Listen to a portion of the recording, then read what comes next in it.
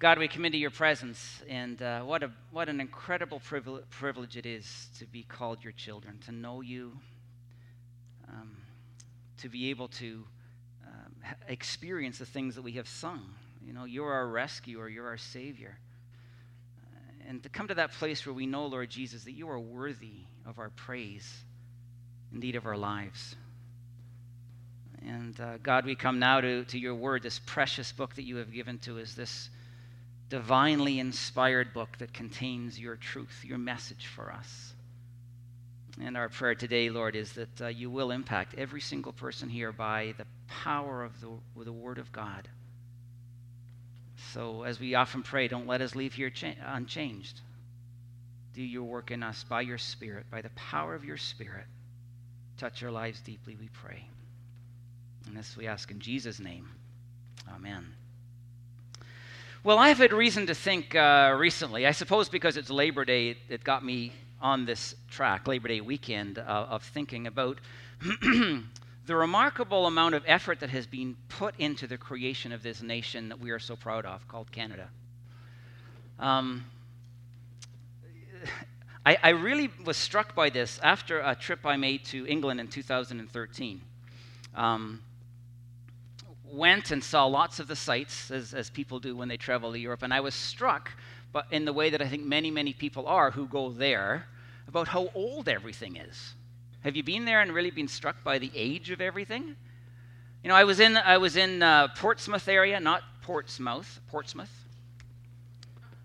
Right, English folks? Yeah, I did it well. Thank you. And I went to the ancient capital of England, Winchester. Beautiful little town. Loved it. I'm a history guy, you know.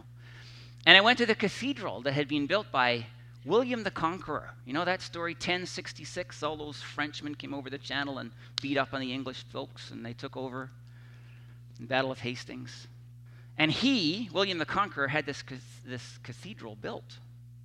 And I'd been walking around it for half an hour and checking everything out, and I thought, you know what? I have probably walked on the very place that William the Conqueror walked. It's got to have happened, right? So amazing to me. But 1,000 years old. Came back here, I was talking to John Haddo, our then youth pastor. A lot of you will have fond memories of John.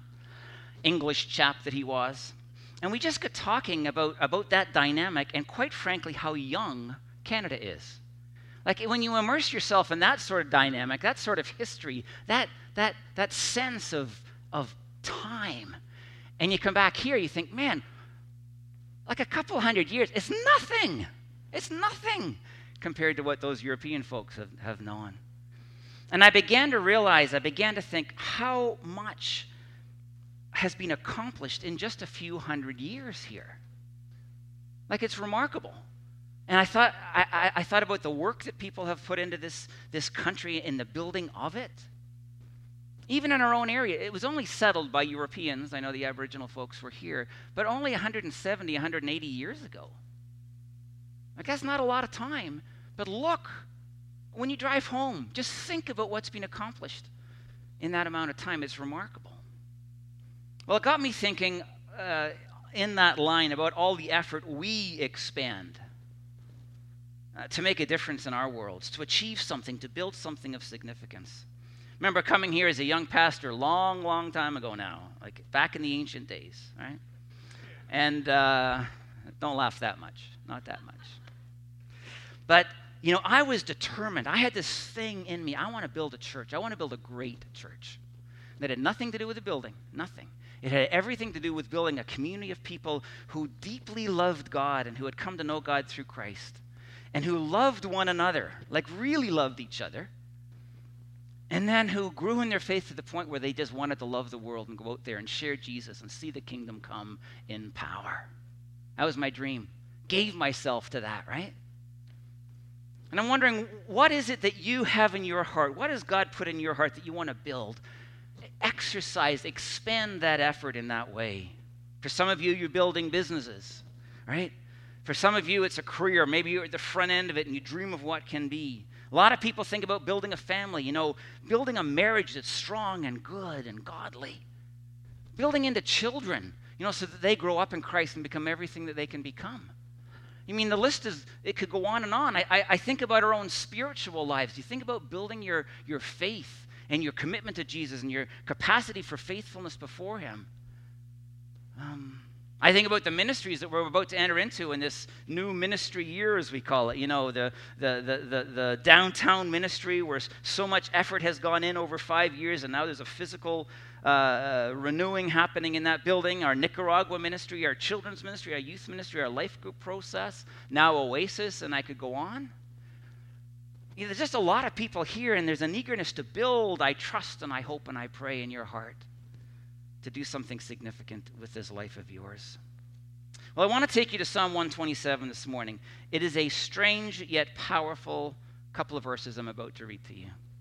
It's odd in a very real way, but I want to tell you there's something of incredible significance there for those who want to make a difference in their life and see significant things happen in and through them.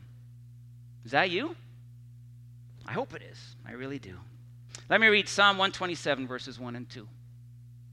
It says this: unless the Lord builds the house, the builders labor in vain. Unless the Lord watches over the city, the guards stand watch in vain. In vain you rise early and stay up late, toiling for food to eat, for he grants sleep to those he loves. What do you think about those verses? Those three statements, those three ideas that are given to us. Basically what they're saying is, you know, in whatever we engage, whatever we direct our efforts at, all that effort will be in vain. And the word kind of has the idea of futility or emptiness or even uselessness, unless God is doing the work, unless God is building the building. You know, not much is going to get accomplished. You know, essentially, unless God is building the house, the builders labor in a way that is empty and futile, kind of like a waste of energy, a waste of effort. And you know, you can watch over and guard a city. Think of a city in that day with a protective wall, a defensive wall that had been built around it, and someone is guarding on the top of that wall or in a parapet, looking for an advancing enemy, an enemy that will attack. And it says, you know, actually in the Message version it says, you know, the guard might as well have a nap unless God is guarding the city. It's a waste of time. And then this third statement about rising early and staying up late and toiling to put food on the table. What it's really about, what is being said is that, you know what, you can get up and you can work from morning to night and you can be stressed out of your mind trying to feed your family. But it's all wasted effort unless God is the one who's providing for you. And when you figure out that God's providing for you, you can go to sleep at night and sleep like a baby because you don't have any worries because he's taking care of you. There's a principle here, and it's this: we can seek to accomplish important and significant things on our own. We can expend a ton of energy if we choose, but without God's presence and activity and power, it's all for naught. All for naught. How many of you believe that? How many of you really believe that without God intimately connected and at work in and through you, it's all a waste of time? You know, I think about me coming to the church 27 years ago and having that passion to build a church. You know, it's almost like, Chris, go ahead, knock yourself out. You know, just pour your life into this dynamic. But I want to tell you, Chris, if God's not in it, it's all a worthless effort. Oh, you might have lots of people on a Sunday morning. You might have nice programs and the finances might be in good shape. But if God's not in it, there's not much point to it. Futile effort. What about marriage? You know, people can be really committed to building their marriage, and they can go to the conferences, and they can read the books, and they can learn to be great communicators and really skilled at conflict resolution, and they can have a date night every week. Who has a date night every week? Oh, you guys need God. Believe me, you need God. No date nights in the week. I don't either, so, you know. But the point is, if God isn't in it, all your efforts will be futile, and you're never going to end up with a marriage that you could have if God was intimately connected and involved and building that marriage for you. Same with children. You can focus upon them and give them time, and you can learn as a parent to discipline them well, and on and on and on. But without God building and forming those lives, they'll never become the people that they could become. I like this discussion of business I mentioned and building career. You can do it on your own, based on your own ability and your own strength. But quite frankly, Scripture says to us, it's all a vain attempt. It's an empty, futile effort unless God's involved in it. What do you think about that? See, I know this principle kind of confuses people. It's almost like, God, how can you build a building if I don't swing a hammer? How can you build a house if I don't swing a hammer? God, how can you protect a city if someone doesn't sit on that wall and look for the enemy and alert everybody when the enemy approaches? God, how can I put food on the table if I don't go to work every day? And in a sense, that's very true. We have to engage this whole dynamic, but the question ultimately comes, who's the main actor in the process? Is it you or is it God? Who is actually accomplishing this thing, you or God? It's almost like in the movies, there's always the star who plays the leading role, the handsome guy or the beautiful woman. And then you have all the character actors and the supporting actors. Do you ever watch movies sometimes and there's action going on a mall and you see people walking by like this? They're kind of bit players, if you would. They don't have a significant role. They're just there. They're engaged. They have a role to play. But the main actors are the stars. That's kind of the dynamic that we have to bring into play in this reality. We have to engage, but God has to be the central actor. God has to be the one who is present and powerful and active in what needs to be done, accomplishing what needs accomplished. And that's not for us. The passage is simply saying, if you think you're the main actor, your efforts will be in vain, empty, futile, a waste of time, ineffective. But where God is there, where God is present, active, and moving in a powerful way, just look out, because he's going to accomplish something of incredible significance through you.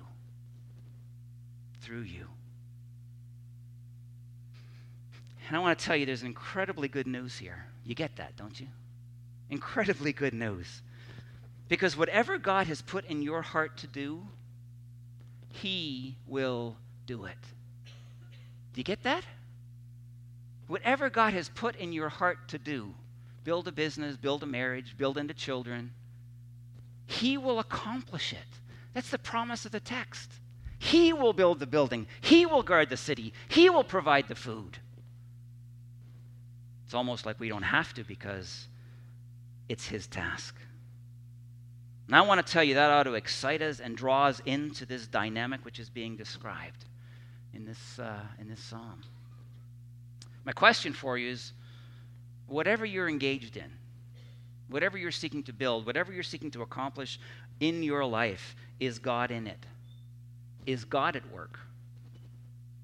Is God doing it? Now, how do you step into this? What does it mean? What does it look like? 3 points for you today. Number one, we have got to embrace humility. I hope you get that. I mean, what the text is essentially saying is that if we want to accomplish something of significance, we have to recognize that on our own we can't accomplish it. It's just written into the reality. It's odd to think of building a business for some, and to think God being part of that. But I want to ask you this question, and I want you to respond in all honesty, especially if you have a business and you're building your business or have in the past. Who knows more about business, you or God? Like, honestly. Who knows more about business, you or God? The answer is God. He really does. And who has a greater capacity to make your business thrive, you or him? It's kind of simple, right? God has the capacity to make the business thrive in a way that you can't. Think about marriage. Think about raising children, building that family the way that you long for it to be built. Who knows more about building a marriage, you or God? It's almost silly, right? But we often don't assume that. Who has the capacity, the power to build your marriage more, you or the Lord? Well, if you don't know, I got to tell you, it's God, and it's not you. And so often, it's so easy to think, I can do this on my own. And we leave God out of the picture. Oh, God might be on the periphery somewhere. I mean, we might be thankful that he's there for times of crisis, etc. But you know what? I'm going to build this business. I'm going to build this marriage. I'm going to build into my kids. It's my task. It's my job. And I want to tell you, my friends, when we leave God out of the picture, we give up potential that is huge for the dreams that we have, for that which we engage in. We have to be involved, yes, but only as the means God uses to accomplish what he wants to accomplish in and through us. It's his work. And in humility, we have to step back and say, God, I recognize my limitation here. I can't do it, but I know you can. Number one, embrace humility. Number two, we have to invite God in. Right now, as you heard this morning, we're pretty focused on small groups forming in the life of our church and so forth. And so we have new leaders who are ready to roll and, are ready for people to sign up in their groups. And we have existing leaders. I want to speak for a moment to all those small group leaders who will be engaged in leading a small group in a week and a half.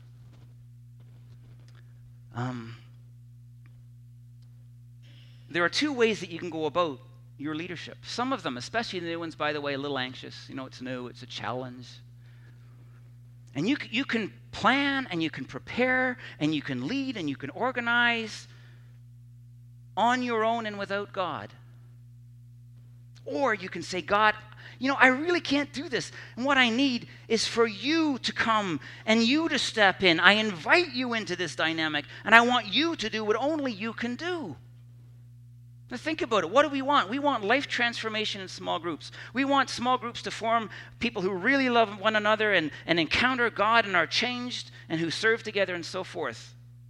I want to tell you, you can't do that. You can't build authentic community, as our vision says, where people really come to trust one another and share their lives openly. You can't do it. You can't reveal biblical truth to people. You can teach it, but it's only the Spirit of God, God who is present and active and moving powerfully. It's only the Spirit of God that can open their eyes to the power of the Word of God that would transform their lives and change them. You can't get people to grow in love for one another, true love for one another, so that they care for one another deeply and from the heart. You cannot get people to the place where they so grow in faith that they are eager to reach out into our community to build the kingdom of God. You can't do it. But I know somebody who can. And so do you. You see, the reality is we can invite God in as leaders. And we say, God, come by your Spirit. Come and move among us. Do the work that only you can do. I'm willing to take a back seat in humility. I'm willing to say that I'm not the main actor in this show. And I invite you to come and move in power. Come, Lord God, and touch the lives of the people in this group. Guess what God will do if you pray that prayer? He will come, and he will move, and he will change lives. Just a comment before the next point I want to make. Everybody who is in ministry at IPC this year, we're about to move into, we're in September, about to move into our ministry engagement again for this swing, September through June, when the church is so busy. Whether it is in Oasis or in young adult ministry, whether it's in our Nicaragua ministry or our downtown ministry, it doesn't matter what the ministry is, children's ministry, youth ministry. I want to speak to every single person who is going to offer their time and their effort to God this coming year. You can try to do this on your own, and you know what the result will be? You will have wasted your time. That's the idea of everything that we do without God is done. And you will waste your time. We as a church can pour hundreds and thousands of hours in to trying to impact the lives of people, to build a church, to build the kingdom of God. And we can literally waste our time if God's not in it. But conversely, if we will simply in humility invite God in, my friends, God will come. And God will move. And God will accomplish only the things that he can accomplish in and through us. So number one, embrace humility. Number two, invite God in. Number three, ask God to move in power. I was thinking this morning, How many of you, no hands up, just think about this question, have experienced God moving in power anywhere? And more specifically, how many of you have experienced God moving in power in and through your life? I mean, that needs to be an ambition of ours, isn't it? Isn't this something that we got to long for and look forward to? See, the question in the end, the question we've got to ask ourselves based on this text is, how many people are going to be content with less in life? Let me read to you the version translation of this, or paraphrase. It's Eugene Peterson kind of taking scripture and playing with it a little bit. Do we have that, guys? The Message version of... No, we don't. There we go. It says this: if God doesn't build a house, the builder only builds shacks. You can try. You can knock yourself out. You're not going to have a nice house. You're going to have a shack to live in. Who wants that, you know? And if God doesn't guard the city, as I said previously, the night watchman might as well nap.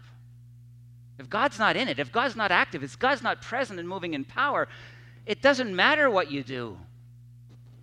The city won't be safe, and unless it's useless, there's that word, vanity. It's useless to rise early and go to bed late and work your worried fingers to the bone. Don't you know he enjoys giving rest to those he loves? You know, you can knock yourself out and you can have a subpar life, living it in exhaustion and in stress. Go ahead. But you know what? You can trust God and know that he's there and know that he's working in power. And you can go to bed and have a good sleep at night. Have a good life. Let me go back to the idea. This idea of God being active and in business. And I know there are lots of business people here. What is it that God can do for you? Like literally. What is it that the Spirit of God can accomplish in and through you that you can't do on your own? Is it possible that God is going to enable your leadership in a way that it has never been enabled before, so that you can, envision the future in a powerful way, so that you inspire your people, so that he will guide your decisions and make them the right decisions, so that he will enable you to create the right culture on your team? Is it God who can do that? Is it God who can improve production in your plant? Is it God who might even increase sales? See, the answer is yes. God can move in that way. God can accomplish incredible things if we'll just in humility invite him in and then ask him to move in power. Same thing with marriage, children. He'll come, he'll move, he will act. His Spirit will accomplish what you and I cannot accomplish if you just ask him to. I think about our spiritual lives, our journey from immaturity in faith to maturity in faith. The Bible kind of displays that journey. It says, when we're first born, we're babes in Christ, and we drink the milk of the Word. But it says also in Scripture, we got to move from that, so that we're eating the meat of the Word. Digging in and understanding Scripture more deeply. Thus the story, and thus our year of the Bible, and our challenge for you people to read the Bible every single day this year. Hope you are, even if it's only a verse. You see, the reality is that we can envision ourselves and we can desire to build our spiritual lives so that we become like Jesus, so that we mature in faith, so that we're faithful to him in beautiful and wonderful ways, encountering God and serving him effectively, and all those dynamics and all those realities. But the reality is that when it comes to the realm of faith, it is only what God does in us that has profound, lasting effect. You see, before we come to Christ, literally, we're in rebellion against God. Maybe there are people here who are. Maybe what I'm about to describe to you is you. I don't know. You apply this as you choose. But the reality is that we resist God in our lives, his rule and his reign. We really don't want his presence. We just leave us alone. We don't want to know his truth. We don't grasp it. We don't understand it. And it's only when God acts by his Holy Spirit that we are changed. When God, by his Spirit, moves in power, our hearts are softened so that we open up our lives to him. Our eyes are opened so that we see and understand his truth. It's when God, by his Spirit, moves that we come to that place where we recognize, yes, I need to be forgiven for my sin, and we ask it in the name of Christ, and we are forgiven, and we're reconciled to God. And then that's just the beginning. It is as God works in us, he continues to reveal truth to us. He continues to convict me, and I hope you, of sin in our lives so that we're led to repentance. He continues to work in us to bring healing to the deepest wounds of our lives so that we can break free from the chains which bind us and live the abundant life that Jesus died that we might know. See, my friends, he does all of that. And we can't. But he will. He will. And as he empowers us, as he moves in us, we are transformed. And as Scripture says, we become like Jesus. We literally do. Start to have the thoughts of Christ and the heart of Jesus and the desires of Christ. We're made new. All this happens only when we embrace humility before God and when we invite God in. When we ask him to move in power. I don't know, there may be someone here today, there may be people here today who are ready to say, I need to embrace humility before God, and I need to confess my sin, and I need God to act in my life by forgiving me and making me his child. That's the beginning of the journey. I would encourage you in that. And then I would say, as you go forward, continue to ask him in. Continue to ask him to work in you. You see, my friends, when we try to do this on our own, you know what you end up with? You might go to church on a Sunday morning, and you might go to a life group, and you might open your Bible and pray at home. But if God's not in it, it all looks good, but the effort is in vain. Empty, useless, religious activity. But when God is in it, we are made new, and we are changed to become what he desires, and to become what we desire as well. I guess as I wind down this morning, my question, honestly, here for everyone present is simply, who wants this? Who wants to see God act in power in their lives? Who wants to see the Holy Spirit come and enable us to participate in something that he is accomplishing as we exert our effort, whatever that effort might be? I know I do, and I know I want that for you, but more importantly, I know God wants that for you. He really does. God wants to accomplish great things through us. So really, at the end of the day, our prayer is, God, come and show me your power. God, come and labor on our behalf. Work in and through me that I might see great things done in your name. Every single person here has huge potential for change in this world, for impact, if they'll simply embrace humility and invite the Lord in and ask him to work in power. I want to finish by reading, and then we're going to pray together, but 1 Corinthians 15:58. It's a great verse. Therefore, my dear brothers and sisters, stand firm, let nothing move you. Always give yourselves fully to the work of the Lord, whatever that might be, because you know that your labor in the Lord is not in vain. Here's how I want us to conclude this morning. I would like us just to take a few minutes in prayer. I'd like us to close our eyes, and I'll begin the prayer, but then that we just have a minute of silence where you can pray if you wish. If you'd rather not, that's fine. But I want you to think about one area where you want to make significant impact. What do you want to build? What do you want to accomplish? Is it business? Is it family? Is it your spiritual life? Let God lead you in that. And I simply want to give you the opportunity to, in humility, invite God in and say, God, would you move in power in this area of my life? Because I believe if you will do that in all sincerity, God will answer your prayer, and in time you will stand back and go, oh my goodness, look what the Lord has accomplished for me. Let's pray.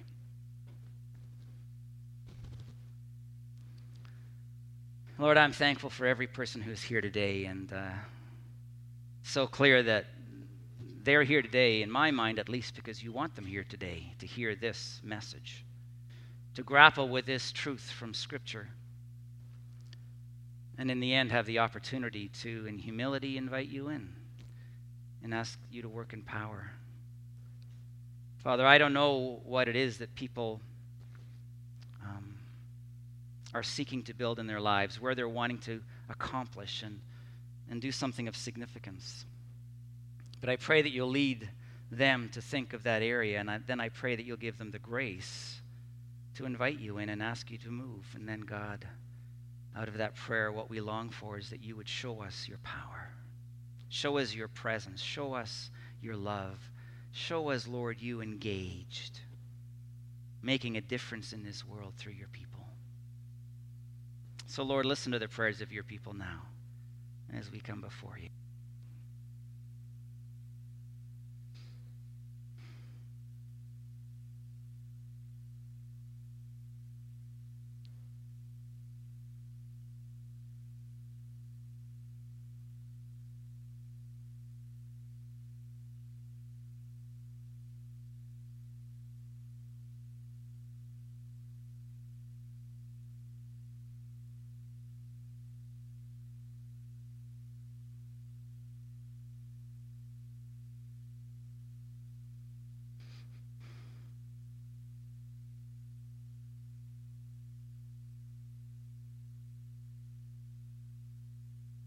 And now, Lord Jesus, we pray that you will be at work in us, through us. That, Lord, we will see and understand the powerful act of God to accomplish the things which we long for. Lord, move, we pray, by your Spirit.